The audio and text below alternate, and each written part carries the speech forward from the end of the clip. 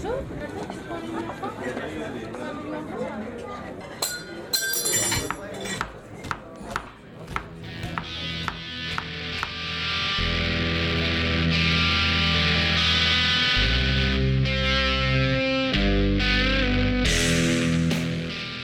My earliest memories are of food and culture and heritage, and I think that's always it's pioneered this like little passion of food and cooking in me.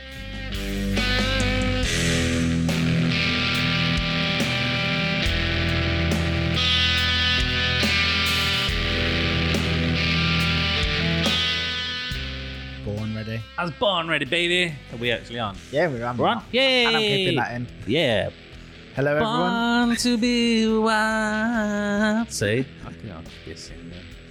Hello, everyone. Welcome back to the Birmingham Food Podcast that is Breaking Bread, hosted by two food-obsessed mates, Liam and Carl. I'm Liam, that's Carl. What? You've already heard his beautiful singing. Yeah. I'm definitely keeping all that in. Keep it? How are you keeping? Yeah, good. How are you? Yeah, good, man. Good. Anyway, people are here for food, mate. Mate, that's why I live. When we recorded the last intros for the pause episode, you were going to smoke. I want to hear about smoke. Yeah, man. Oh, man. Stu Dealey, what a job he's done over at Peels. He's got his own little spot there. But Peels is still open, isn't it? Yeah, Peels is still there. Hampton Manor, you've got your thing there. And he's basically got this, I think he said it was an old horse barn or something like this. And they've converted it all, put a kitchen there, put some tables in. It looks really nice inside. Got some good wines on, and he's cooking the food, and it's really, really good stuff. Really good. Big or small? Just a few tables? Or? I'd say probably about 30, 35 covers at any time. It's fairly sizable then. Yeah, something like that. So it's in sort of two halves of a room. There's like a big table people can sit around as well. But it's like a very sort of close-knit environment, so you're right by people and there's a chance to chat to people. And once you finish dinner, you go outside and all around us big fire. We make s'mores and stuff like that. Open plan kitchen? No, you can't see into the kitchen. You can see into it a little bit because the doors are like straight into there, but yeah, the fire's right outside. You can have a little walkabout, see the gardens. Well, it was pitch black when I was there. But I mean, there must be a fire in the kitchen. There must be a big grill or something. Yeah, you can't see it. You can't see it. I'm pretty sure the wall in between the kitchen and the thing is like a supporting wall, so I don't think there's much they could do with that. Yeah, I suppose that's the thing with barns, isn't it? You can't really mess about with the structure. And it's a small kitchen. Like the food that comes out of there, I'm amazed what they get up. Like it's a tiny kitchen. So obviously the name Smoke. Surely it's kind of like everything cooked on fire, kind of. It's got that sort of vibe to it. Yeah, a lot of fire cooking involved. And I swear, I'm one of Stu Dealey's biggest fans when it comes to food. Like I'm mad on his cooking. I think he's as him as a person. Yeah, and him as a person. Yeah, he's cracking. People aren't interested if I like the person. No, he's golden. Obviously, if you want to hear about the podcast we did with him, go and listen to it. I'm sure there'll be another one with him in the future talking about smoke. What did you have? I had a pork terrine starter, which was great. It had like crackling on it. A lot of other stuff like that. Some really good jams. Oh, mate, it was the best pork terrine I've ever had. Really, really good. I mean, this had something that was like a smoked egg. Fancy egg. You said the name of the egg. I was like, I believe you. It's fancy. But yeah. Did you have a bit of wine, Carl? If I was out eating, there's a very good chance. There was some stuff on it, and there was an egg. There was an egg. And then for mains, we went for the big steak to share. Oh, the Côte de Bœuf. Yeah, something like that. Yeah, Côte de Bœuf. Yeah, I tried to skirt around saying it, but yeah.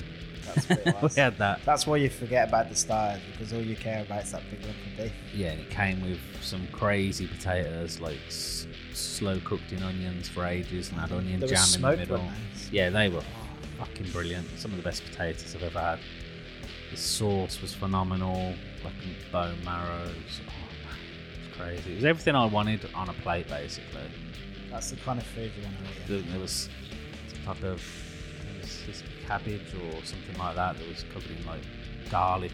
Kale, you said, because we just said on the last episode. Yeah. So you get like I forgot you get like a intro starter. Yeah. So you get like breads and you get some pickles, like pickled veg that come from the garden.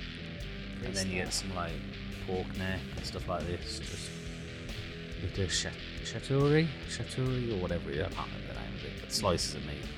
And they're like, that's phenomenal as well. Oh mate, everything's good. Yeah. And then pudding was phenomenal as well. Cheese course. Yeah, and a cheese course. Mate, we went balls deep in this one. Really did. We went for it. You got to though. It's not a tasting menu or anything like that, is it? It's not a taster menu, but it's not a la carte either. So it's a set price. And then some stuff is a supplement on top. Now, I'm not going to lie, it's quite expensive. Great for a birthday. Isn't it, mate? What you're paying for is, you know, in my opinion, one of the country's top chefs cooking you some of the best food you can eat. And this isn't a pop-up. This is you were This is chatting it. to him. Yeah. This is him doing his thing. This is his little place. He has the final say. It's Stu Dealey on a plate. I'm 100% going back at some point. Yeah, you've sold it and I want to go to it. I really want to go. If you go on. I'm going to talk to you about breakfast, mate. The worst kind of breakfast for you, though. You know what? It's not, with a couple of alterations. So Chances Cafe, right next to Sweetmeat. If you knew what Sweetmeat, obviously it's from the same people. Chances Cafe is next to that in Sturshire on the Pershore Road. The best fried chicken ever, mate. Unbelievable. And waffles. The waffles are just superb, but like waffles. There's lots of good waffles around. Yeah, I've heard about this breakfast. You've been there a couple of times as well. It's my second time there now. It was even better this time than that. Unbelievable. The crispiness of that fried chicken, it's like glass. Honestly, it just shatters, mate. It's so light as well. Sometimes you get fried chicken and it's like a bit greasy and heavy, like, you know what I mean? You've been sitting there for a bit. This is like perfect. You did say there was a little secret recipe, I don't know. Yeah. I don't know if he's just trying to call himself the You know what? colonel. Everyone's got their own little secret thing they put in their fried chicken sort of coating. Yeah. A lot of it comes from family kind of like origins, doesn't it? Like obviously not so much here, but in America, like. Yeah. But mate, honestly, and the maple fudge sauce that comes with it, obviously from Sweetmeat, unbelievable. Not too sweet, great for me. Yeah, I mean, yeah. It sounds good, and I'd advise people to get it. And I know loads of people that would love it as well, and that's fine. While I was in there, they did have somebody who says like, I'm not sure on the sweet bits, and they were like, oh, you just have them on the sides. So. Yeah, I'll probably have it on the side. Like the waffles and the sweet stuff, that's fine for breakfast. I'll eat that. But just the fried chicken. If I'm having fried chicken, I want some fucking hot sauce, or some barbecue beans, or something like that, or chips, or even just something to make it into a sandwich. I'm sure it's fantastic, and I will try it one day. It's next level, mate. I believe in trying stuff. They do the Chinese in the evening then as well. Yeah, I really want to go to their Chinese food stuff. That looks great. Yeah, definitely want to do that. And I've got to try this fried chicken. You know me, and fried chicken is probably my favourite. That's why I keep telling you about it, mate, because you miss the fried chicken, man. That's your thing. You love the chicken burgers from KFC. There's something coming up at the end of the month at one of my favourite restaurants and your favourite restaurants, Isaac's at the Grand Hotel. We were very, very kindly invited to try. They're doing a Thanksgiving. I think it's on the 25th of November. Thursday the 25th of November, yeah. Yeah, so I've been on about doing a Thanksgiving dinner for ages, just having people over and doing it like they do in America. It's been proper, like, we are Americanised in this country, and you see Friends that often, isn't it? There's like 40 fucking Thanksgiving episodes. So I've always thought, you know what, I could do that and do all the American style food. I mean, I've got the Snoop Dogg cookbook, so it's all in there how to do it. I ain't got to do it this year. We were kindly invited to go and try it, see what we thought. And mate, it's good, isn't it? Yeah, I was impressed, mate. Really, really good. You know, Adam takes this, like, I don't want to call it themed, man. I know it's New York kind of inspired. New York brasserie. New York inspired, yeah. Yeah. So Adam just takes it seriously, man. So obviously, they had to do it. If anywhere was going to do Thanksgiving, it was going to be Isaac's at the Grand. It's a cracking idea, because I can't think of anywhere doing a proper Thanksgiving dinner. There will be places pop up and do it now, but they're doing it on a big scale and taking it serious. Yeah, I love it, man. I wish Thanksgiving was a thing here, like the whole concept of it. Like it's kind of like celebrating family and friends. It is now. Sort of the origins of it are a bit. Oh yeah, fuck the origins. Like, I feel like it's going to be more inclusive because it's separate from religion. Yeah. You know, so Christmas is obviously Christmas, Diwali, Eid, but then you've got Thanksgiving, which is like completely separate to any religion, and everyone can celebrate it. I love that. Yeah, I know what you mean. Yeah, mate, I love the starters, crab donuts.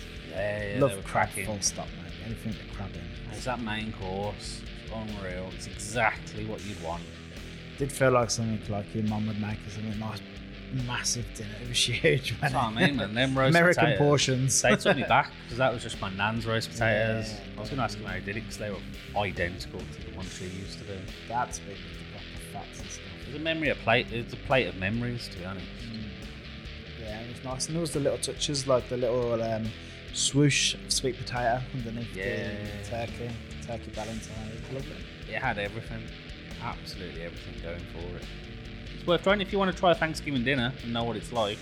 I don't see how you'd try a better version of it than going there. Had the grits on the side, green beans, fried greens. Oh, it was nice, man. Yeah, really. And then pudding. Oh, pumpkin pie. First time I've ever tried pumpkin. I can't believe that's the first time you've never even had a pumpkin soup. Never had a pumpkin soup. I had squash quite a few times, obviously very similar. Oh, mate, it tasted fucking the same. If someone give me a piece of squash and a piece of I couldn't tell you the difference. Yeah, it's very similar.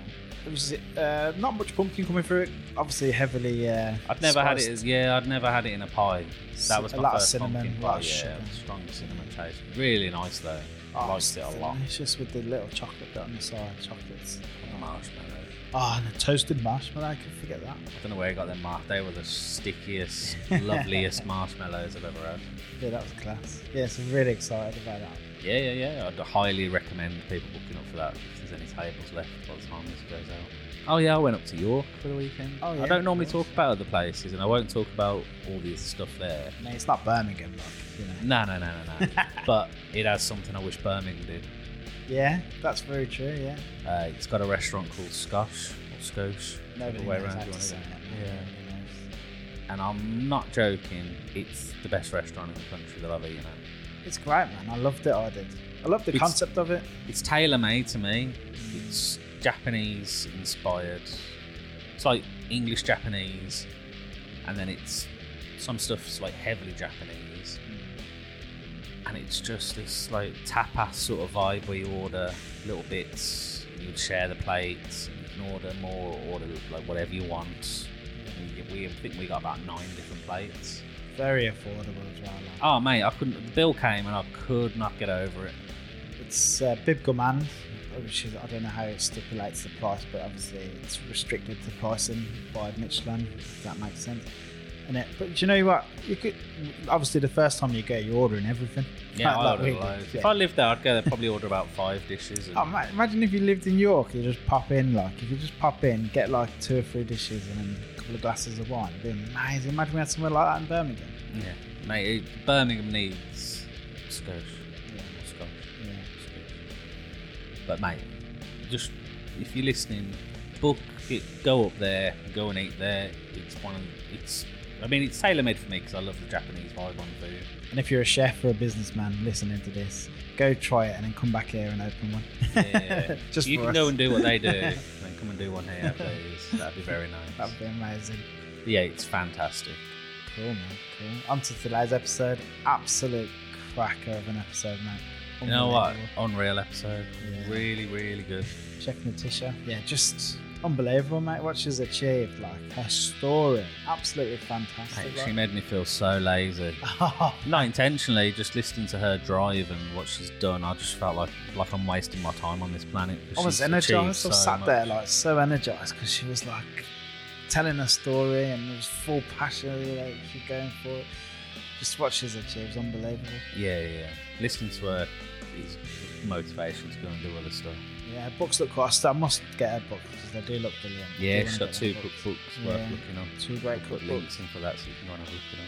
You can find her at like BBC Good Food shows and stuff like that. Oh, you see her alongside the top chefs in the country at these shows. Oh yeah, definitely. She's up there, man. And you can get her food. She actually has a kitchen that you can get takeaway from in Birmingham. Darling's Kitchen. That's You on. hear the origin of the name. It's a cool name when you hear the story of it. Yeah, you'll hear all about it. The food looks unbelievable. Yeah, it does. It's crazy. It's not often we get really excited about like vegan or vegetarian food, but everything on that menu looks superb. And you see the Yeah. videos on YouTube of it. Oh man, it makes me want to eat there so bad. And they do deliver. They deliver as far as Yeah, they Shirley. live quite far, yeah. Let's do that one now. Obviously, massive thank you to Chef Natisha for coming on for us. Absolutely loved having her on. Really hope you enjoyed this episode. Like always, if you do enjoy this episode, please like and subscribe and follow us on Spotify, iTunes. Leave a review. Stuff like that really helps get our podcast out there. Helps us spread the positive Birmingham message, tell them about all the amazing people in Birmingham a lot further. If you do that for us, we'll love you forever. Ladies and gentlemen, Chef Natisha.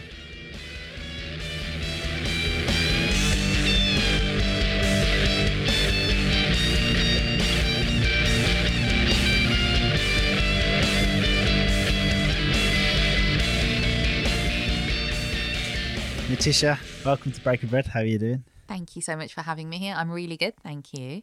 Awesome. How's your weekend going? Do you even get a weekend? No, unfortunately. My weekends are the busiest. Yeah. My weekends are Mondays and Tuesdays, so I'm looking forward to Monday and Tuesday. That's quite nice though sometimes. But the only problem with Monday and Tuesday off is there's nowhere to go and eat. Like everywhere closes. Yeah, a lot of good stuff's closed on a Monday, isn't it? Yeah, we're closed, but so is everyone else. But no, it's a good weekend. Weather's nice, enjoying it. Enjoy it while I can. It might change soon, I think. Yeah. Yeah. So we'll obviously talk about Darlings and everything now. But how did you get into hospitality? Oh my gosh, we're going to go back a few years now. So I'm originally from Wolverhampton, born and bred. I'm a black country girl. And from a very young age, I've always loved food. I've loved to cook.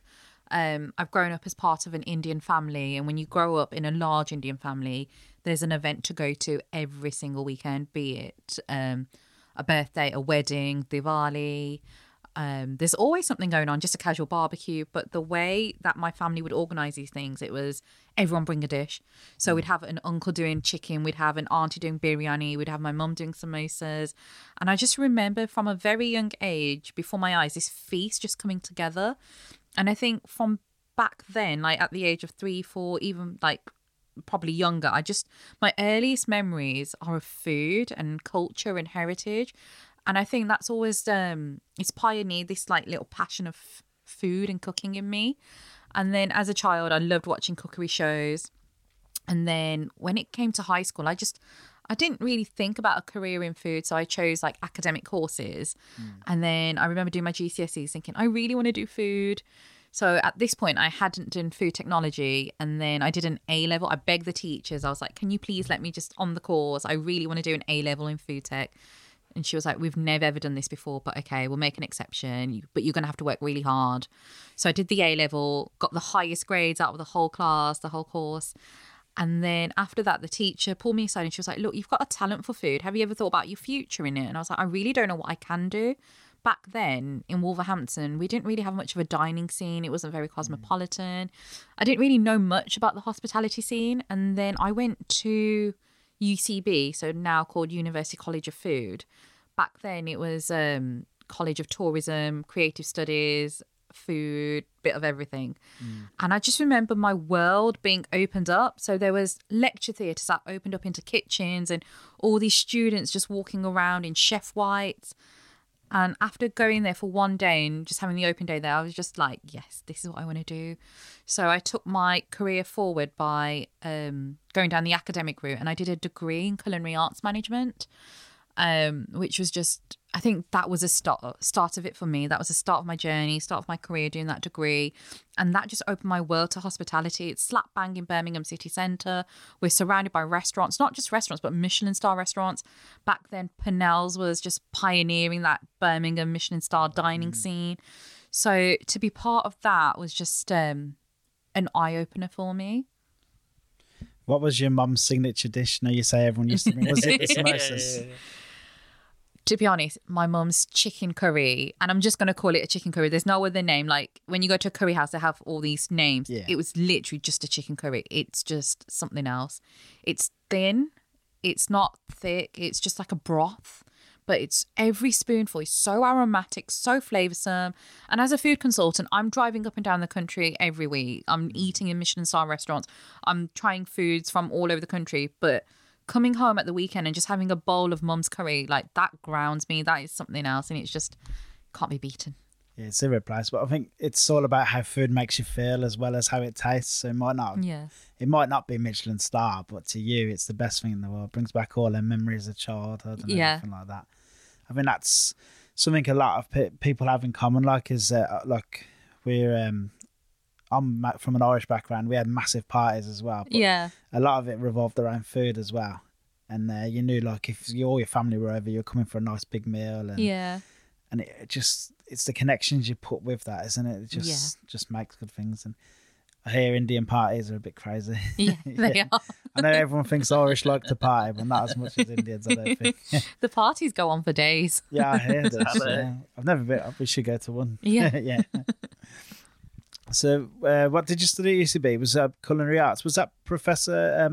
Was that the fellow from Opus that done that? There's been a lot of lecturers there that have been out in the hospitality industry as well. So I did culinary arts management, Okay. and on the course you can be from two different backgrounds. So you can have the MVQ background, which is all practical. So these students have been in the college, Yeah. or you can come from the academic route and you've done sixth form and your A levels, which is what I did. Okay. So when I joined the course, I knew how to write assignments. I knew how to answer literature exam questions, do any exam. I knew all of that, but I couldn't fillet a fish. I couldn't cut up a chicken for sauté. I didn't know my julienne to my brunoise to my macédoine, none of that. And on the flip side, those other college students, they knew all of that because they've been in college for 3-4 years doing all of the catering side of things, but they couldn't do essay questions and they couldn't answer exams. So we both had to do bridging courses. And then when you enter the course, you're on the same level. So even though it's a culinary arts degree, we need to factor in the word management, because coming from an Asian background, I've got a lot of cousins my own age. So when I went off to uni, I went off to uni with all my other cousins and cousins of cousins, and they went to do law, dentistry, pharmacy, accountancy. And people looked at me and they were like, "You're doing cooking. You're going to university to do cooking." And I was like, no, it's culinary arts management, emphasis on the word management. It's a management degree. It's business management. We were taught how to open a restaurant. We had to do assignments on running restaurants, on accounts, on profit and loss, balance sheets, all of that. It's just in the food world, you know. Yeah. People take that for granted because there is so much to learn in the food industry, especially if you're going to open your own business. It's not Look just at- about cooking. No. Being able to cook, you need to be able to run a business on top of that. Absolutely, exactly. The course isn't called catering, it's culinary arts management. So having that culinary arts, classical French cuisine style, but also, like you say, the management as well, running the business. So when you started doing more of the food side of it, which bit did you prefer, the food or the kind of business side of things? You know Or what? both? It's going to sound cliche, but both. Yeah. Genuinely bringing both together. The fact that I could be creative in a kitchen, put my chef whites and learn all these knife skills, but then the next day I'm doing IT or a business degree assignment or product development. The fact that I was combining both, because I am an academic and I am creative, and this course was allowing me to do both. And not many courses do that. No. So I feel very lucky that I got to do that. It's a good course. I think we don't talk about enough how Yeah. great UCB is. Like, it's such I know a we tend treasure. to for gloss over Birmingham. it a lot of the Yeah. time when we interview people. They say, "Oh, I went there," or "Do this for them," and we tend to gloss. But it's such a good foundation for, especially for what you do now. Yeah, absolutely. And I was trained by lecturers at UCB who were also students from UCB.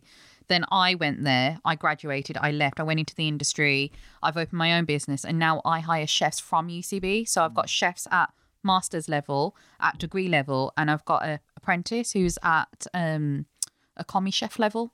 And he's an apprentice. He's doing the college course. So he's not doing a degree, he's doing a college course from UCB. So there are different levels that you can study. There are, it depends on the individual as well. But Yeah. the fact that we go around in this circle, like this circle of life of UCB, it's such a small industry. We all know each other and we're all connected to UCB in some way or the other. You could be a lecturer there in the future, I think. Well, I don't know, but yeah, that would be good. I actually had a meeting with them this week in regards to my commie. So they came in to look at the kitchen. And the lecturer who came, he said, "Have you ever thought about writing a module? Because recently, as you guys know, I've got into vegan cuisine." And he was like, "You know what? At UCB, that's something we don't do enough of. We don't teach academic or practical skills for vegan cuisine. Like, we've got everyone sorted on how to fillet a fish, how to cut up a chicken, how to cut up game, but we don't have anything for vegan cuisine. Would you feel comfortable writing that module?" And I went home and I spoke to my partner about it. He was like, "That would be an amazing opportunity for you." And it's something I'd love to do. I'd love to advocate for that if I could. So who knows what the future holds. Have you been focused on the vegan stuff for a while now, or Yeah, especially during lockdown. Yeah. As a chef from an Indian background, I just remember the most elaborate meat curries. At Christmas, we would never have a whole roasted turkey, but we'd have whole roasted joints of lamb, but smothered in masala pastes. I am black country girl. I've been raised on roast dinners and fish and chips and all of that, but with Indian flavors. I never ever imagined myself ever going into a vegan or vegetarian diet. It just was not for me. However, having launched the Delicious Book of Dal in 2019, my world has been open to lentils, pulses, vegetables, grains, the benefits of them. I've also done a lot of research. I completely understand that the vegan diet is not for everyone, but there is a lot of material out there. I'm not going to go into too much detail, but there is so much material online, on Netflix, so many documentaries. I'm sure everyone's heard of the most famous documentaries. And they are a real eye-opener. Now, my partner lived off burgers, mixed grills, pizzas, fish and chips. That's all he ate. And he's quite a big lad. Yeah. But he's gone vegan. He just gave it up overnight and he's been a vegan for 3 months. And he's just, the transformation in him has been amazing. Obviously, for me, being a food consultant, being a chef, it's a lot more difficult. I can't just give up meat. And now what I've decided to do is do 2 days where I'm focusing on work for my clients, and that's where I'll have my meat. I recently helped a restaurant open a chicken wing business, and I've had to taste those wings, but that's work. But when I'm at home, I am a vegan. I'm not going to bring meat into the house. I run a vegan business. I can bring that food home. We have great meat alternatives that are soya based, and I'm seeing a real change in my body as well. So it's a balance, I would say. Yeah, I would say it's just smart. I mean, we're meat eaters, but I think it's been intelligent about we can't keep consuming meat the way we've been doing it forever. Yeah. It's just ridiculous the way things are going, the harm it's doing to our planet. Yeah. I think if you just do 1 or 2 a week, yeah, it would make a massive difference. Even just saying I'm not going to eat. Meat's too cheap. Really, the cost of meat should be massive. A steak. Everyone's slagging off Salt Bay. Yeah, I know. For his restaurant in London. Yeah, but he's taking a fucking piss. He is, but only in comparison. But he's charging 600 quid for a steak, and realistically, if you worked out how much it costs to really the welfare of a cow to do it properly, a steak should probably be about 600 quid if you think about it. Yeah, no, that's a really good point. Yeah, it really is. I think that this whole race to the bottom and charging 99p burgers and stuff like that, it's just where does that end? I don't know. Until we all turn our back. But I'm not sure what changes it. There's things on YouTube. I think, and I feel like I say this every episode. Everyone's too rigid with their thinking. It's too black or white. Yes. I'm not a vegetarian. Yes. I'm not a vegan. Well, why think of it like that? Maybe say I have a conscience, so I'm going to do it this way, and a bit of flexitarian and stuff like that, Yeah, and wording is key. Communication is key. So at Darlings, we very rarely use the word vegan because it does put a lot of people off. But if you just say dal or a curry, people, they don't even realise that it hasn't got meat in. We call our samosas, and they are vegan samosas, but we're not going to say they're vegan samosas. People don't realise they love them. They love the flavour, and that's what you should be focusing on, the texture, the flavour, the aroma, not what the meat is. Yeah, there's too many labels on things. Absolutely. So people just need an understanding of food, and as Liam said, just try and eat. Yeah. Maybe have a couple of vegan meals, but you wouldn't even know they were vegan. I do a black dal. Yeah. I use the Dissoom recipe. Yeah, that one's amazing. And it's one of the best things. I cook all the time. I love cooking, and it's hands down one of the best things I ever cook. Yeah. To the point where I save it, and I put a note in the freezer, do not touch. No one is taking this out unless I'm around. And you don't even miss meat in dishes like that because it's just so wholesome and satisfying on its own. Yeah. Lentils are so versatile. I really do believe lentils are the future. Indian cooking's so good with lentils, though, isn't it? Yeah. And there's lots of parts of India that just eat vegetarian anyway, don't they? Yes. Yeah, so it's just the best food for vegetarian. Yeah, absolutely. What did you do when you left the College of Food? So when I left UCB, I went into hospitality. I started off as a commis chef, worked my way up to CDP and then junior sous. Was that around Brum or? That was in Warwickshire. So I worked at Wroxall Abbey. Okay. Which feels like a lifetime ago. We were doing services every day and 4 weddings at the weekend. So we were balancing both service and events. And it was just so great to be in the industry. I think that was my first real experience being in the industry. I was not only was I the only female in the kitchen, I was the only person of colour. So being a brown female back then was it was quite different, but I loved it. Absolutely loved it. The guys were lovely. Oh, that's lucky. I thought you were going to say like the guys were awful, but I stuck it to them every day. Well, I've had that as well. I have had that. Because we had Adam on, you know, from the Grand Hotel, and obviously he's been telling us all about like when he worked in kitchens and the abuse he got, and it was horrific. Like, so it's nice to hear that you had a more positive experience. Yeah, I think some of it was bad. Did you say? Yeah, I mean, you're always going to get that in hospitality. I know the world is changing, the industry is changing. But back then there were a few incidents, but I just couldn't let that get in my way. I could have, but I thought, why should I? I'm here to make my career. I'm here to pioneer my career. I'm not going to let that hinder me. So I was in hospitality for 2 or 3 years. After I left Wroxall Abbey, I became the head chef of a senior living home. So it's like an independent living home, but I was overseeing catering, the restaurant, the kitchen, the coffee shop, the bar. I was seeing over that. And that was a really good experience. Like the level of responsibility I had was really good. Great for my career, having just been a graduate. However, at the same time, I was catering for older people, which at that time, I just needed more of a challenge. You know, I couldn't do, and knowing that you were going to do an undercooked steak and it could potentially kill someone was a bit dangerous. Yeah. You know, I was like, okay, this isn't for me. Did you miss the kind of buzz of service and the camaraderie? Well, I suppose you still have your team, but did you miss like the pressure of service? Or... You know, we ran the restaurant with fully like services as you would in any restaurant. Oh, did you? Yeah. So there was still a service there because the restaurant was paid. Oh, okay. So there was a restaurant. Sorry, I thought it was just like, you know, you were providing the meals just to the residents or something. No, so this was an independent living home. So everyone there was capable to go into a restaurant. They had a games room. They had like Xboxes in the games room and stuff. Nice. So these were people that were like in their 50s, 60s that just wanted to retire, but as part of a community. But at the same time, we did have older people there as well that came into the restaurant. And I thought, this isn't for me. And then I remembered, I just thought back to my uni days. So this was about a year after I'd graduated. In my final year of uni, I'd studied product development, which was really interesting. So it's all about standardizing recipes for mass production, but that goes onto like supermarket shelves. So I thought, you know what, I really enjoy that course. I want to explore that a little bit further.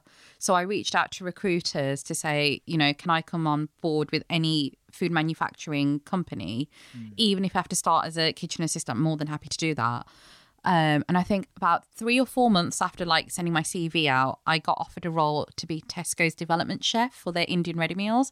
So there was no starting from the bottom. It was like thrown into the deep end. Yeah, literally. But it was just a completely different world from hospitality. Like you walk into factories and you're seeing like a ton of milk, a ton of cream, ton of like spices. Yeah. Everything is in like really big quantities. There's not like a pinch of this and a pinch of that. Everything has to be standardized. You have to calculate the nutrition of all these products you're creating.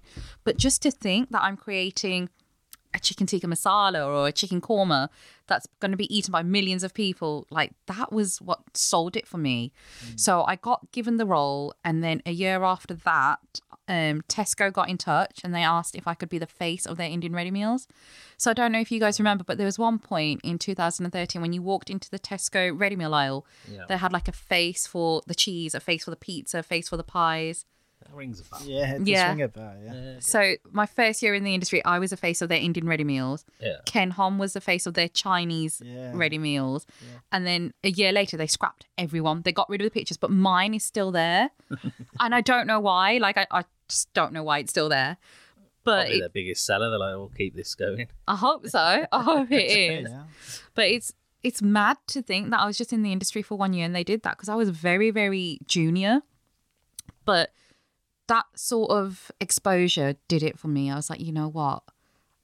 I've got something going here in the food industry. Let's see what I can do. And how much of that role was food-based and how much was paperwork? I'd say 50-50, really. 50-50. Yeah. So people don't realise that these food manufacturing companies actually have chefs working for them. So when I worked for another company, I worked with a chef who had just come back from Noma. And he did a 6-month stint at Noma. And then he joined this company and he was doing frozen cottage pies, And I could see that it was soul destroying for him. But other chefs, like, they just get excited of the fact that they're doing something so big, you know. Why would they do that? Just because of the hours, maybe, like, Yeah. less stress, Well, but less hours. I say less hours. It's not. I've been in the office at 6 o'clock in the morning and I haven't left till 1 a.m. the next day. Oh, definitely like- not less hours then. Definitely not less hours. A whole different level of stress. If Tesco say they want a ready meal, you deliver that ready meal the next day, along with all the paperwork. And you're doing customer-facing presentations. You're presenting to directors. Like, hospitality is one level of stress, but the corporate world is a completely other level of stress. Just say, do you cook a curry or come up with the recipe, and then you've got to sell it to the people that work there, and they've got to test it and give you feedback. And Yeah.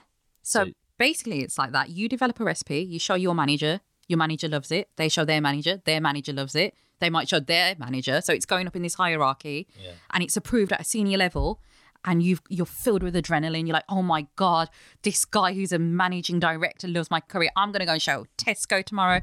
Tesco are like, oh, that's awful.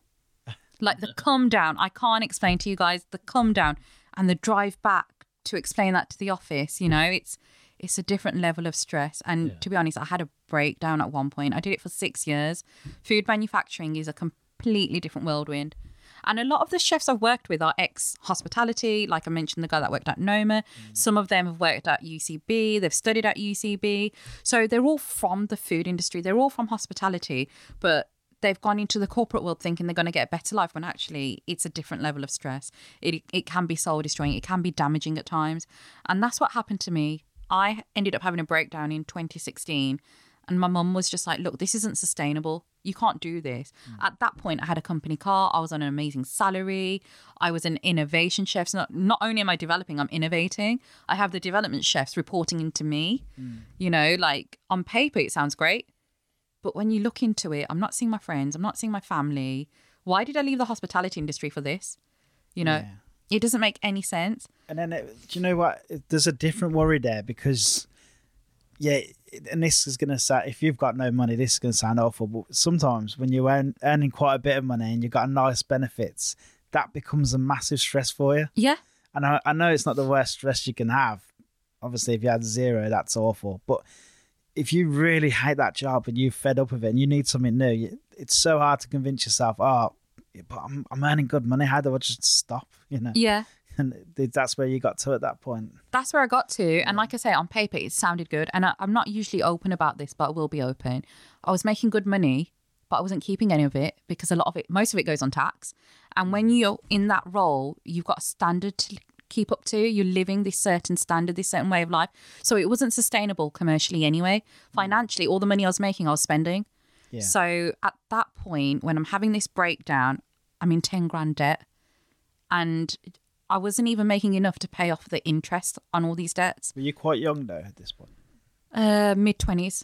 So I'd class that as young. Yeah. Yeah. Yeah. that's the time you start blowing all your money. Yeah, exactly. I definitely did. I felt like I was a kid. Well, I still feel a little bit like a kid. But I think 30, once you get to 30, like, Yeah.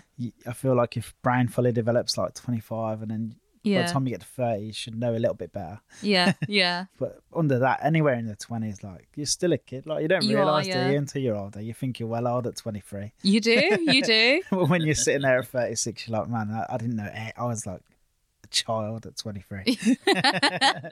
Looking back now, actually, that does make a lot of sense. Yeah. But yeah, 26, and I'm a product development manager. I've got a team reporting into me. I'm doing 1,000 miles a week driving up and down the country. And all the money I'm making, this amazing salary, I'm not keeping because most of it goes on tax and to pay off the interest on a debt. Yeah. So then my only escapism was writing recipes, not for work, just to come home from work and write about food. I just started writing. I started just jotting down my life story, but in recipe form. Okay. So I was writing about the recipes I love, why I love them, what they mean to me, what it talks, like what it explains about my culture, my heritage, my parents, my religion. And then before I knew it, I had like 10 recipes with an introduction. I was like, okay, this is like a mini recipe book. I'm onto something here. And then I started reaching out to publishers, and I didn't tell anyone what I was doing. I didn't even know what I was doing. I just started reaching out to publishers like, do you think there's any scope in this? And at that point, I wasn't even sending out the recipes. It was just me sending out an email saying, hi, I'm Natisha, small town girl from Wolverhampton, want to be something. I don't know what I want to be, but I love the idea of having a recipe book. And the feedback was just like, look, there's so many Indian recipe books on the market. We don't need another one. There's enough out there. We're always launching new books, but there's so much being done on Indian recipes. And then I thought, okay, I need to switch this up. I need to change it. So I started attaching the recipes with it. Before the recipes, there was like this introduction about me. And then one day this publisher got in touch. So they've got offices in New York and in London, in Holborn. And it was actually one of the senior managers of the publishing company. And she was like, absolutely love your story.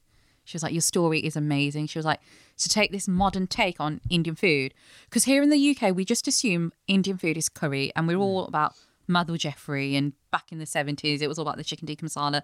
But no one openly talks about having Christmas as a British Asian and having a masala turkey or having a masala fish pie or having fish and chips, but in like an Indian curry sauce, not a Chinese style curry sauce. Like those sorts of things that I've grown up with. Like my parents were always factory workers their whole lives. They've been busy. They'd come home, make jackie potato, warm up a can of baked beans and put like masala in there. Job done. There's your curry. That must be a common thing because we had, Crazy. Have you seen the Crazy Sing? Yeah, Crazy the gin. Yeah, we had them guys on, and they were saying the same thing. They were like, my mum used to do us beans. We used to insist on beans and toast, but my mum was like, no, I'll make you beans and toast, but I'm putting my own thing in there. Yeah, it can't be just boring beans and exactly. toast. Regardless of how busy our parents were in that working generation, they had to still put a bit of their own like uniqueness on the food, and that's what they done, and that's what I wanted to show the world. That's what I want to show the world that I've grown up eating. Not like people just assume that Indians grow up eating curry, and we don't. And I wanted to get that across. And yeah, there's a chapter in my book about curry, but one chapter only. There's another 7 chapters about everything else, and that's what I wanted to get across. And they were like, we've never seen anything like this. So they're like, come down to London and we'll have a meeting and we'll see how that goes. Went down to London, had a meeting, spoke about my vision, spoke about my background, my food. And then within days, I was offered a contract for my first recipe book, which would go on sale globally. Wow. So it's just a bit of a whirlwind. Is that the one, My Modern Indian Kitchen? That's the one, yeah. Right. Yeah. How did it feel coming out of that office? Did I tell you there and then that you were going to get a deal? Yeah. How did it feel after that? Amazing, because I just had such a shit week. I had such a shit week at work. And then I remember having an interview at Manchester to be a product development manager at Co-op, which went really bad, like literally the worst interview possible. And I remember finishing that interview and sitting in a bar, just drowning my sorrows, then getting on a train and going back to Wolverhampton. And then I was like, look, you've got this meeting in London, just stay positive. And you know what? It was the best meeting of my life. It really was. And it just changed things. And I'm a big believer in energy and positivity and an upward spiral. And I do believe in knock-on effects. And positivity just seems to like have this effect where it explodes. It can explode. And that's what was happening to me at that point. For so long, I'd been like down and negative and having these pressures at work and pressures at home and pressures financially. And it was just too much. And I needed an escapism. And even though I was getting rejection after rejection with all these other publishers, I carried on going, and I'm glad I did. Because had it not been for those sending those emails, I wouldn't have had that email come through and saying, oh, we love your idea. So yeah, it felt really good. Were you able to hand your notice in straight away, or did you have to carry on working for a little while at the other job? Carried on working for a little bit. But then when the book actually launched, I had lots of people reaching out saying, oh, would you mind doing a bit of consultancy? Would you mind doing this event? Would you mind coming and doing some catering? And I thought, you know what? I'm onto something here because, okay, I've got a corporate job, but behind the scenes, using my Chef Natisha brand, I'm getting some opportunities. Let's see how that goes. And I was always advised, don't give up your job unless you got another job lined up. At this point, I didn't have a job lined up. I had opportunities lined up, which doesn't bring in the money. However, I saw something in it. And then in 2017, I decided to hand in my notice at one of the food manufacturing companies I was working at. Still had the 10 grand debt. I didn't have any contacts to start something up new. I didn't even have a car. I didn't even have my own laptop. But I came across this theory called Burn the Boats. And it's about a captain back in the 1500s. And he was out to find new land. I think it was a Spanish captain. And he took his army or sailors. They're all in a fleet of boats. And they found new land on an island. And it was just an empty, barren land. So they pull up, like, pull up's probably not the right word, but the ship's got on land. They landed. Yeah. And then he said to all the sailors, right, burn the boats. And they were like, what? He was like, empty the boats, take everything off and burn them because there's no going back. Yeah. You're here to stay. There's no escaping. We're on this island. We have to make it work. We've got no other option. And I took that theory and I thought, okay, even though everything's against me, even though I haven't got anything standing in my way right now, I'm going to burn the boats. I'm just going to leave work because I've got no other option. There's no going back. Even though I've got 10 grand debt, it's up to me to make this work. So I handed in my notice, left work, didn't tell anyone. And then, so I had a 3-month notice period.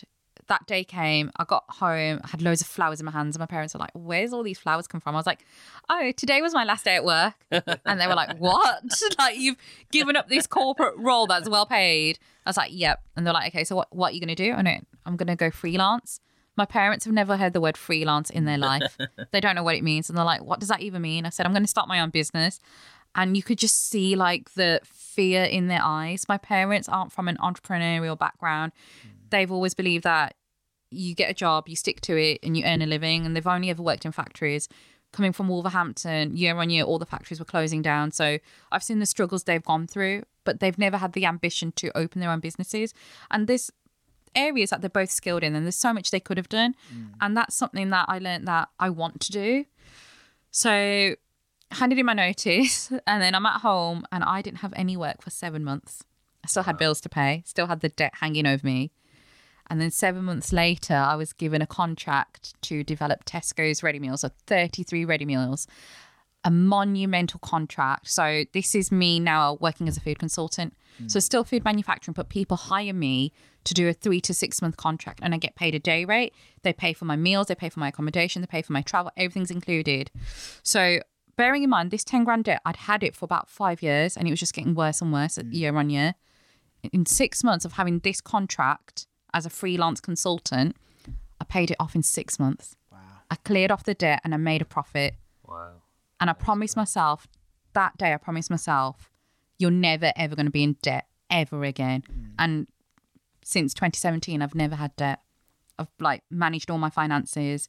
I've always been in work. If I haven't got a contract, I'll find freelance work.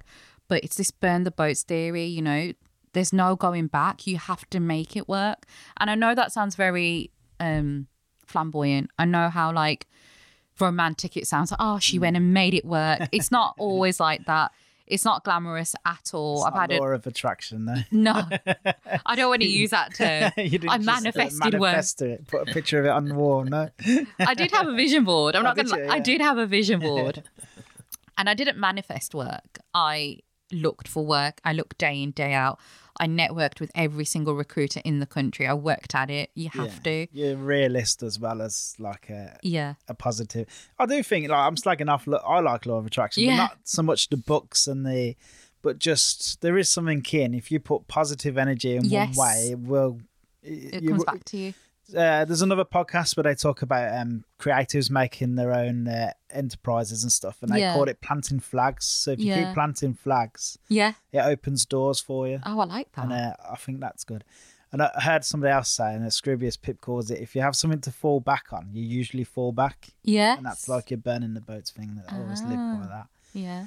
But no, you were very brave. I know. I don't think I could do it again. How long did it take for your parents to come round? Was it until you got that contract and then maybe this in the light at the end of the tunnel? Or? Yeah. So I think the first part of them, like, if we go back to 2013, for them, they always worried about me being in the food industry, being a brown girl. How is she going to like cope? But then in 2013, when they saw the picture in Tesco, that made it real for them that, okay, there's something in this. She can make it work. So it was one worry about hospitality. Then it was a corporate world. But then seeing that picture in Tesco, that made it for them. And then when the books came out, well, the first book, that was another milestone. They were like, wow, she's got a book. I think the fact that I handed in my notice at a corporate well-paid job, that was a bit of a downer for them. And then that 7-month period, they were always like, look, just go and get work, just go and find another job.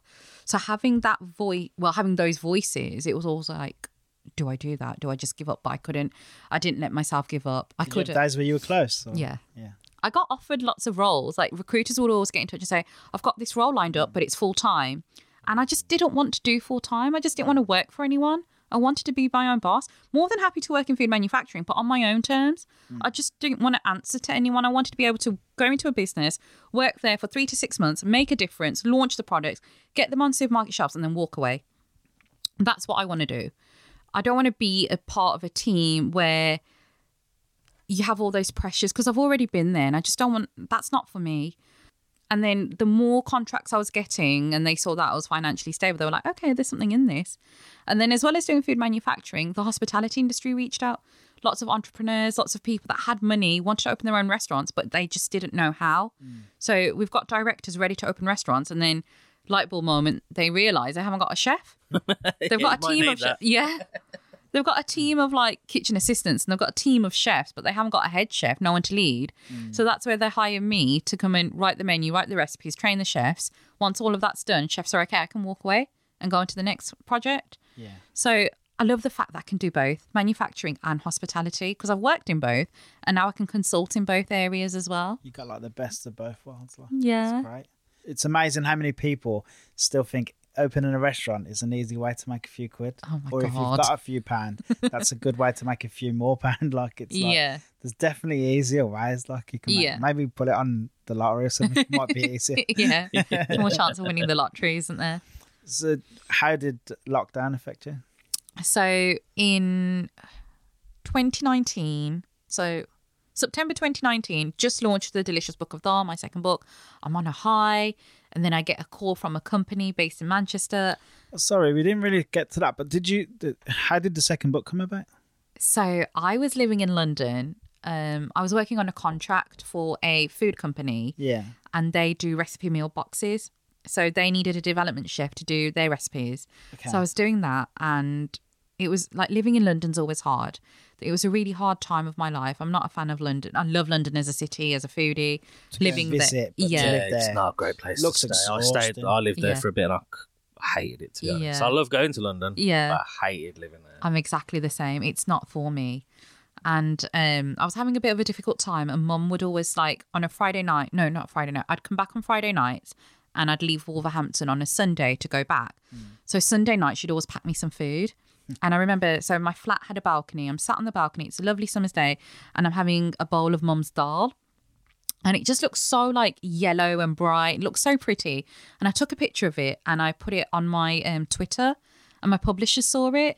And then one of them reached out and she was like, you know what, this morning we were having a talk about doing a book on lentils, but we didn't know who the right author would be. She was like, you talking about lentils and dal in such a nostalgic way. She went, that's it for us. Like, it's click. Like, you are the chef to do that. So I had another meeting, went to London. Well, I was already in London, but had a meeting with my publishers, and we talked about a book on dal. Now, people don't realise how versatile lentils are. The book has got 7 chapters, and each chapter is based on a different type of lentil. So there's different types of lentils that all have different properties, different functionalities. And I think I did 10 recipes on each dal. So there's about 77 recipes in this book. Oh wow, was that hard to Oh, make 77 records on that? Was that No, because there's so many different types, and there's so much you can do. I've got a whole chapter on dal-based desserts, lentil-based desserts. So there's waffles that are gluten-free because we're using lentils as the batter mix. So I don't know if you guys have heard of masala dosa. Dosa is like a South Indian pancake, gluten-free, fermented. And I don't know if you guys know about the process. So you soak rice and you soak lentils separately for Yeah. 24 hours. Then you put them together and you soak that again. And then you blitz them together, and then you let that soak overnight again. You let it ferment to form a batter. Now, this recipe is hundreds of years old. Whoever came up with that recipe is bloody genius. Like, it's just the most, not complex, but long-winded recipe, but it works. yeah, how did you stumble across that recipe? Yeah. How did you create a figure that out? pancake? How did you create a pancake from rice and lentils fermented together? And people don't realise the versatility of those lentils. Lentils is more than just boiling and add it to like a curry base to make a dal. So like the dosa waffles for me, so we use that dosa batter, and you can make waffles from that batter. You can make pancakes. There's so much you can do. It's served with a date syrup. And then there's also like a rice pudding, but using lentils instead. So it's a lentil pudding, like it's called kheer in Hindi. And so, yeah, that's how the book came about. And I didn't struggle. I just did not. I struggled with managing work and writing a book. Yeah. Because that was really difficult. I was on the tube, on the underground, just typing away. I was typing away until 2 a.m. sometimes and proofreading the book. So the thing with me, all my recipes, so to write a recipe book, you need to try the recipes 3 times to make sure they work. Then you send it off to the publishers and they try it. They have home economists. So the likes of, you know, the big dogs, Gordon Ramsay, Jamie Oliver, they have a team doing that. I don't, so I'm doing that myself. So as well as managing my full-time job as a consultant, I'm also doing that. And it was really difficult. But the one thing I didn't struggle with was compiling that list of recipes. I always knew that that was going to be there. Yeah. How many of the curries would you say in any of the books that you do are obviously existing stuff, like a black dal, for example, that exists, but you'll have a recipe for it. And Yeah. that recipe might be independent to you, but how many of the recipes are just completely your own concoction and don't exist anywhere else? I'd say a good 50 to 70%. Wow. Yeah. There's things like masala fish pie that people are just like, okay, this is genius. Like a fish pie is so beautiful when done properly, a proper British fish pie. Yeah. But if you imagine that sauce and you replace that with coconut milk and you add curry leaves and a bit of turmeric and all the seafood that's going in, that's marinated in seafood. And then you replace a potato with sweet potato, but the sweet potato has got mustard seeds and curry leaves running through it. It's a completely different product, but it's still a fish pie. It's still got a potato topping. It's just the flavours have changed. And that's the way I grew up. That's the way I was fed as a child. But as an adult, that's the sort of food I like cooking now with my partner. That sounds incredible, mate. Yeah, I'm having that. Made me so hungry, that. Oh, Do you have a favourite recipe? You know- Aside from the dal book, do you have a favourite recipe? I was going to say the masala leg of lamb from My Modern Indian Kitchen. Tell us about that, because I want to hear about that now. So that leg of lamb, I've probably done it 200 times. So when it's Christmas, I do it in the oven. In the summer, I slow cook it and then finish it off on the barbecue. It's so versatile. But it's a leg of lamb that's been marinated for 24 to 48 hours. You slash the lamb so that all the flavours penetrate through. But what a lot of people don't do, and I've talked about this so openly, they just put the lamb in to roast. Like they get it out the fridge and put it straight in the oven. Big no-no. Like let that lamb come up to room temperature. You can't put cold meat into the oven. But also scrape off every single ounce of marinade. Don't cook the marinade because marinade burns. If you're going to do a quick chicken tikka with chicken breast and it's going to take you 12 minutes, go for it. If you're going to roast a leg of lamb for 4 hours, you're burning those beautiful spices. So I slow cook the lamb for 3 to 4 hours. In the last 15 minutes, I reapply the marinade to form a crust. But people don't realise that, and it like breaks my heart when people are slow cooking it with all the marinade on. It just burns. I've got to admit, the marinade thing, I hadn't heard that before. No. Somebody taking once it off. told me as well that we use, when we make marinade, we use, a lot of them involve yogurt, natural Yes. yogurt, but we use it wrong. So somebody said you're meant to hang the yogurt or like strain it first Yeah.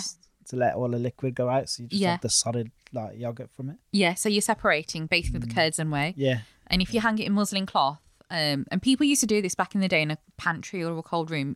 If you've got room in your fridge, you can do that as well. Or just let it sit in like a sieve.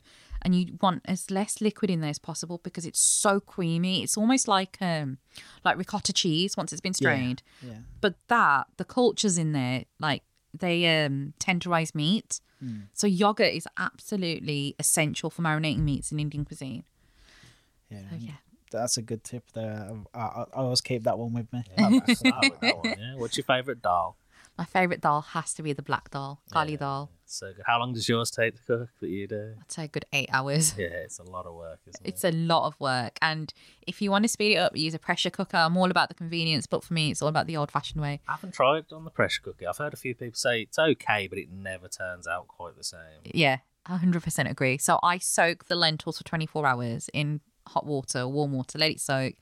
And then when I do the curry base, so I boil my lentils separately. Once they're soft, I add the two together and just let that simmer. Just let it simmer for as long as you can, but really slowly. Because if you're going to do it on a high heat, it's just going to form a crust and burn at the bottom. You don't want that. But black dal, it's an urad dal with the black skin.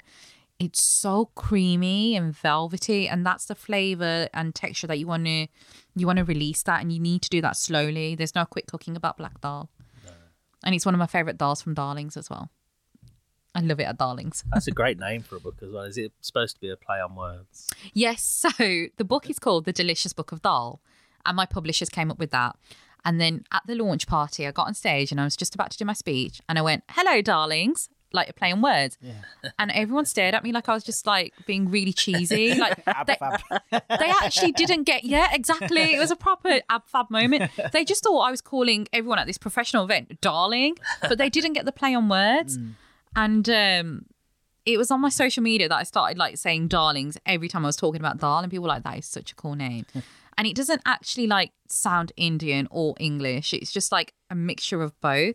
And I love that because that's a representation of me, like both cultures. And it's all about like our darlings, like we call it our community, our darling. So at the minute we've got chefs, and I've got a commis chef at the minute who actually has autism. And at Darlings, we're all about the environment, sustainability, eco-friendly packaging, but we're also about giving everyone an equal chance. We're about equal opportunities, inclusivity, and it comes down to the Darlings community as well. So it's got a different term in different senses. So before we get ahead of us, how did Darlings come about then? Darlings is your new company. Yes. You do, is it nationwide delivery? No, just in Birmingham at the Just minute. Birmingham at the minute. Yeah. Do you want to tell us how that came about? Or Yeah. So we've spoken a lot about my time as a food consultant. So in 2019, I just launched the Delicious Book of Dal in September. A week after the launch, like I'm on such a high, get a call from a company saying, well, they didn't say much. I had to sign an NDA. But you know how Amazon have recently launched supermarkets? Yeah. I developed their ready meals. And I wasn't allowed to say it for months. But now that they've launched, I can talk about it. Right. So I was told it was a 6-month contract, and I was like, oh my God, this is amazing. I'm going to make so much money. I did the rest. Usually recipe development takes a long time. It does take 6 months. And I shot myself in the foot because I did it in a month. Like my recipes, I just got them right. They were right the first time. Perfect. Yeah. Did them once. Managers approved them. Amazon approved them. So they were like, yeah, okay, that's fine. No, don't need you anymore. So November 2019, they were like, look, we're really sorry. We can't afford to keep you on because you've done the work already. So I was like, okay, that's fine. You know what? I've never, ever had Christmas off ever. I'm going to enjoy Christmas this year. Let's enjoy November. My birthday's in November. Let's enjoy November. Let's enjoy Christmas. And we'll start looking for work in January. So that's what happened. January came around, and then there's this talk about a virus going around in China. And I'm like, oh, it won't happen here. It won't come here. It'll be we fine. all thought that then. We were like, no, Yeah. we've heard about it, but it Yeah. won't come here. So then carry on looking for work in the food industry. And one by one, there's outbreaks in the food industry, in the factories. I don't know whether you guys remember, but it started off in sandwich factories and then chicken factories, because these factories are all 4 degrees, and that's perfect environment for viruses to spread. So my industry was being plagued with this new virus, and I was like, I can't do this. It's just too scary. It's too dangerous. So from before lockdown came in March, I'd already taken a step back in February, saying I'm not going to go into work again, and I'll just work from home, whatever I can do. Obviously, when you're a chef and a food consultant, you can't really work from home. You have to be in the kitchen. And then we got to June or July, and lockdown was affecting me mentally. And I thought, I can't let this happen again. I can't go down that route. I can't have another breakdown. And I'd been sat on this idea of Darlings for a while. And for me, Darling started off as a recipe meal kit. So we send dal to your house, because a lot of people struggle with cooking dal. And that's the number one comment I got after launching the book. So I'd launched the Delicious Book of Dal, which went on sale globally. Great feedback. Everyone loved the recipes, easy to follow. But then people wanted to like cook it for themselves, not having to go out and buy the ingredients, because some of the ingredients you can't always find in your everyday supermarkets. You can't always get curry leaves. You know, I mean, if it sounds ridiculous in Birmingham, Yeah, because it's yeah. easy for us. But if you lived in some suburb of like on In a the village. outskirts of village out on the outskirts of Oxford, you got no chance, maybe like Yeah, you can't get your curry leaves or asafoetida. yeah. So I had the idea of opening a company where we package all of those ingredients. They're all pre-weighed and pre-portioned out for you. All you have to do is follow the recipe card, and you can make your own dals at home. So all the recipes from the Delicious Book of Dal, we picked out 20 key ones, and we were going to do those as boxes. So I started applying for funding. I think I went down the angel investors route. I went down the Virgin route. Wasn't really getting anywhere. I had a guy reach out saying, I'd like to work with you for free. Don't even pay me a salary. I just want to be a manager.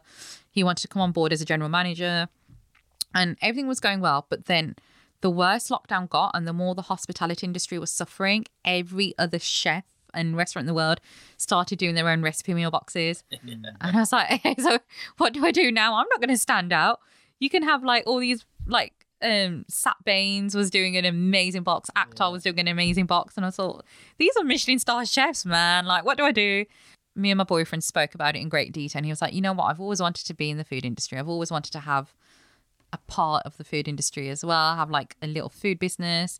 And then we spoke to our friend who's he's got a few businesses in Birmingham, really good guy, nice, like aura, positive energy, and he's a bit of an entrepreneur, wealth of contacts and knowledge. So the three of us met, and before we knew it, like we just met for lunch and we were talking about it, and we went away that night having formed Darlings. Like we were like, right, let's do it. We just decided to open Darlings. So that was in late 2020.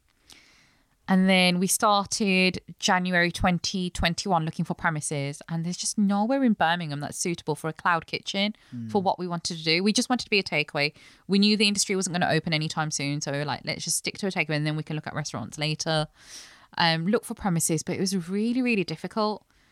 But we are where we are, and we found a kitchen in March, April time. We found a kitchen premises, started moving all of our stuff in. I bought a rationale, like being a chef, like I know I'm a woman. I'm not about the Gucci bags or the Louis Vuitton. For me, it's a rationale oven. I have a rationale oven. So I bought myself a rationale oven. I bought myself a dishwasher for $4,000. Like I was having a field day going out buying like 100 gastro trays.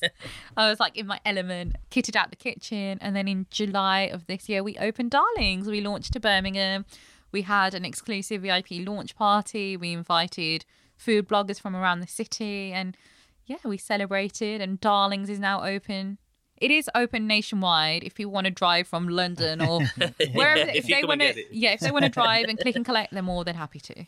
So is it on Deliveroo, is it? Or? We're on Uber Eats and Just Eat, and we're going to get onto delivery this week, hopefully. And how many mile radius around Brum is it, do you know? Or? We've opened it to the whole of Birmingham. The whole of Brum? We've been delivering to Shirley, Solihull, Wolverhampton, Wednesbury. Literally, that's where we live. That's where we live. Oh, really? Oh, wow. Yeah, we want people to have a taste, and we've got a driver. We know that on Uber and Just Eat it's only a 3-mile radius, but we want people to have a taste of our food, you know, and we've got a driver to do that now. I think it's the best way. And it breaks my heart when people are like, oh, I'm in Solihull, can I not order? And I'm like, you know what, I really want to say yes. And that's why we decided to get a driver, because I don't want to turn anyone away. I don't want to say no to anyone. I mean, within reason. We're not going to drive to London. Yeah, but that's a great way to be. There's so many things that have opened up through the lockdown that was great food, the places we love. Yeah. We were like, you don't deliver to Shirley, do you? And they're like, nope. Yeah. Oh, fuck's sake. Yeah. And is it vegetarian or vegan? So we started off as vegetarian Yeah. and vegan. And by vegetarian, we had 3 dishes with paneer in, which is an Indian cottage cheese. Yeah. But they weren't that popular. And then me and my business partners, we sat down and we were like, you know what? Let's just go the whole hog. Let's just do it. We don't need 3 dishes on our menu that are holding us back. So we scrapped the paneer, replaced them with tofu, and now we're completely vegan. What was the reasoning in going completely vegetarian or vegan anyway in the first place? Like, not doing meat? So at that point, I'd watched those documentaries that I was talking about earlier. And you know what? Fuck it. I'm just going to say it. Seaspiracy and Cowspiracy. I watched those. And even though I'm not ready to go vegan, I want to do my bit for the planet. And if I can create more of a safer, healthier, tastier environment by having a business, let's do it. I mean, I have drastically changed my diet. My boyfriend has completely changed his diet, 100% vegan. And now we're doing a business as well. So we're really advocating for it. We're not pushing an agenda. We're not saying you have to become a vegan, but we're helping those that want to have that vegan meal once or twice a week. We're there for you, you know. Do you get many non-vegans come? Yeah. Yeah. We actually do. And surprisingly, most of them are men. Yeah. I'm actually shocked that most of our customers are men, middle-aged men that want to have dal midweek. And like we do things like keema fries or a keema curry, which it sounds dirty, keema loaded fries, but it's 100% vegan using soya mince. And it's not like corn where it's scrambled egg. It's actually really good. It's got that same texture and resistance as lamb mince would. Yeah, I seen it on the menu. It looked awesome, that did. Thank you. You kind of touched on it as well, that like all the packaging is eco-friendly. Was that something like from the beginning? You were like, right, these are my non-negotiables. It's got to be vegan. It's got to be it's got to be humane, meat-free, and it's got to be eco-friendly. Yeah, 100%. Yeah. It had to be. That was a no-brainer for me. We wanted to actually start doing our own smoothies as well, and we wanted to do like vegan lassies. Yeah. But we couldn't find the right packaging, so we scrapped that menu. We just took it off the menu because the packaging's not the right fit. So it's just the packaging hard. What's vegan lassi like? It's really good. Is So we it? use coconut yogurt, and it's so nice. Good. It's so good. Whether you want it sweet or salty, it works. It's so good. Can't beat lassi, man. I've got to admit, So I had nice. several things turn up, and the packaging, I'd end up with like 15, 16 plastic boxes. Yes, yeah. And like, man, I'm killing the planet. I've only ordered Yeah. one meal and I'm killing the planet. And like chutneys, dip pots, they all go in little plastic All pots. separate ones. Luckily, I've kept them Yeah. all. And I do use them because I freeze a lot of the Yeah. food, so I do batch cook loads of stuff. So I Yeah. do use them, but But not there's a lot still of people so do. many turned up. The amount of people that like won't rinse them and recycle them, they just go straight in the bin, Yeah. and it just ends up in the ocean. And we really need to start thinking about the whole chain. And not a lot of people are doing that. I know a lot more people are, but there's still a large market that aren't. So if we can stop that at the source, as a business owner and as a food business owner, we do have a duty of responsibility, and it starts with us. You know, like just me going vegan is not going to help the planet. But me opening a business where other vegans can come, where flexitarians can come, but all our packaging is eco-friendly, that is a big difference to help Birmingham, to help the UK. And even with our packaging, so right now they're craft board. So if you were to have a curry in there, they've got a lining where the curry doesn't seep through. And after you're done, you just give it a rinse, and you can use them as plant pots. You can plant vegetables or like flowers, whatever you want. But what I really have an initiative to do, and I need to get funding for this, my initiative is to have plantable pots. So the pots are made out of seeds or lentils or something where they turn into trees. So All right. yeah, you can go. Pretty cool. Or you could just put a pack of seeds or something with it and Yeah. say like, please plant this afterwards, like Exactly. a storyboard afterwards. It's a great Yeah. idea. Yeah, I'd love to do something like that. Or just even tomato seeds, like put some soil in, put the tomato seeds after you're done. You've got a tomato plant, you keep it in your kitchen, doesn't Yeah. need to go outside. Yeah, Yeah, that's a really nice idea. yeah, little initiatives like that. Because we live in the city. Not a lot of people think about that. But, you know, if you want to have something on your windowsill, our packaging can help you do that. Amazing. Is this you? I know you were a manager before. Is this the first time you had your own employees? Yes. How has that been? A bit scary. Yeah. Like knowing that you're in charge of their salaries every month. So there's things that I'm doing that I never really thought I'd be doing. So like calculating, like doing the rotas, adding the hours, physically paying them the cash from my bank account. Well, our joint business bank account, but that's our cash.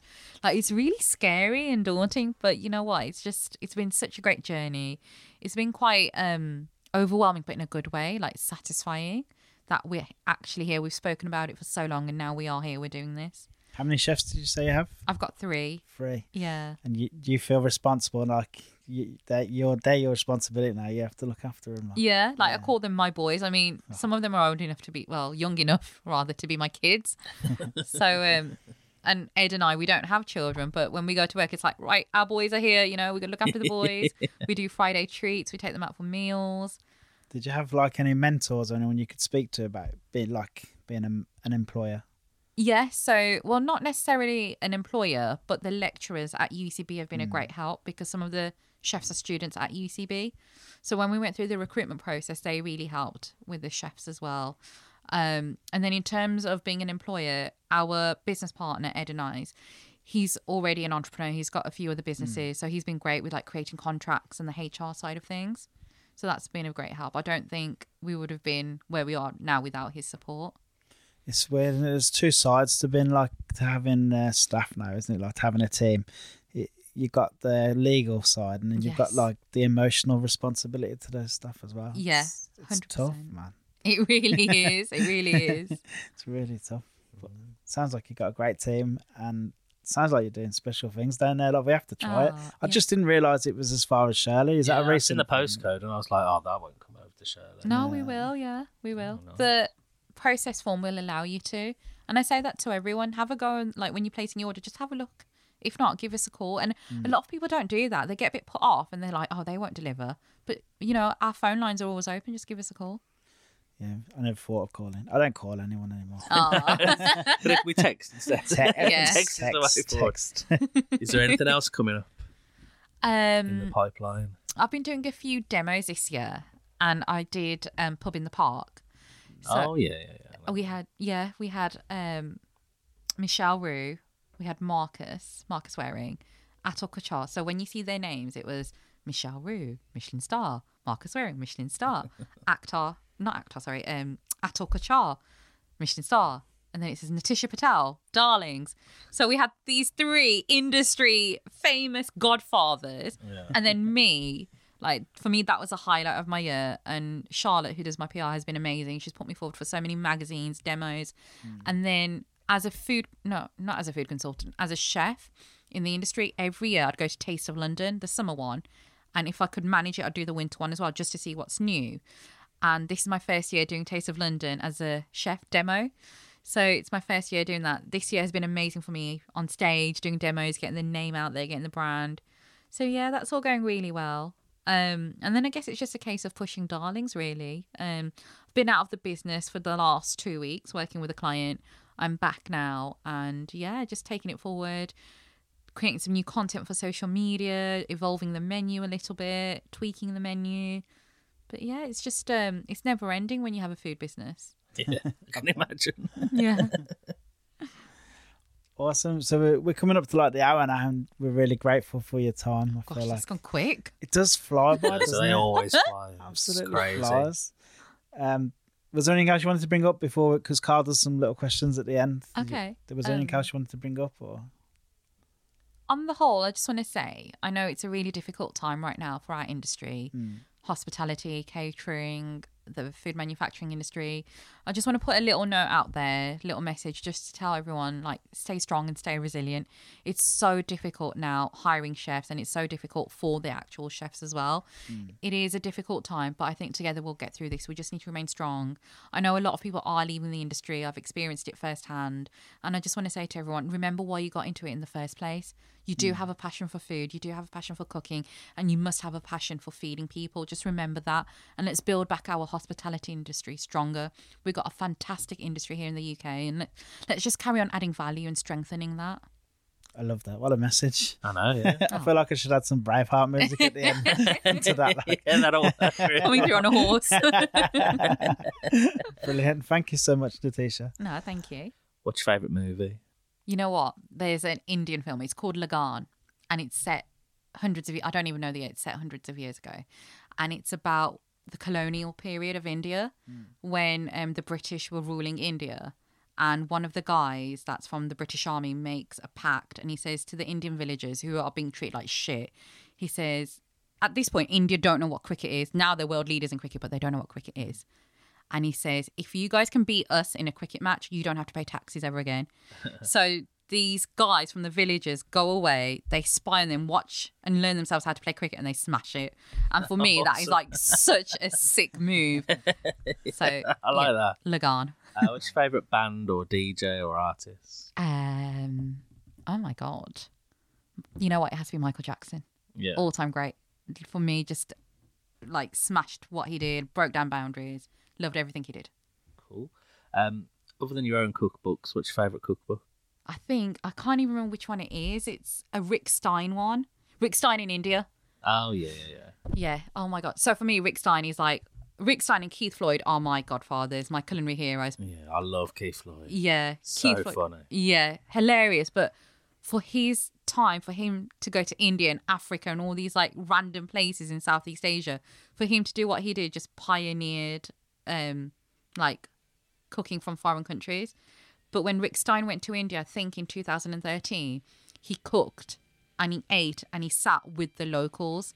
And for me, that meant so much as a girl, like as an Indian girl, not from India, but I've got Indian heritage, to watch Rick Stein do what he did and create that book. That book is flawless. Awesome. The recipes are amazing. Cool. What's your favourite big fast food chain? Wagamama's. Like They've never got it wrong. They're good. I like them. I've never been. Have you not? never Oh my been. god. I know. I You keep need to saying go. I need to go. I've never been disappointed. What's your favourite takeaway? Sabai from Harborne. I order it at least once a week, maybe once every 2 weeks.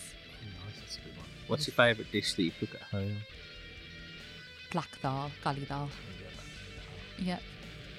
If you're popping out in Brum for a quick bite, where do you normally go? Oh my god, there's so many places.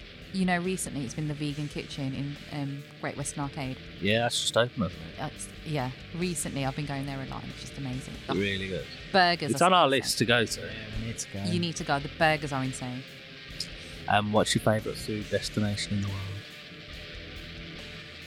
I've already done Thailand, and I do want to cover the whole of Southeast Asia, but I really want to go to Malaysia. I really, really want to do the street food from Malaysia. That would be a dream. Amazing. Thanks, guys. Well, thank you you very so much. No, it's been a pleasure. Thank you for having me on. No problem. Thank you.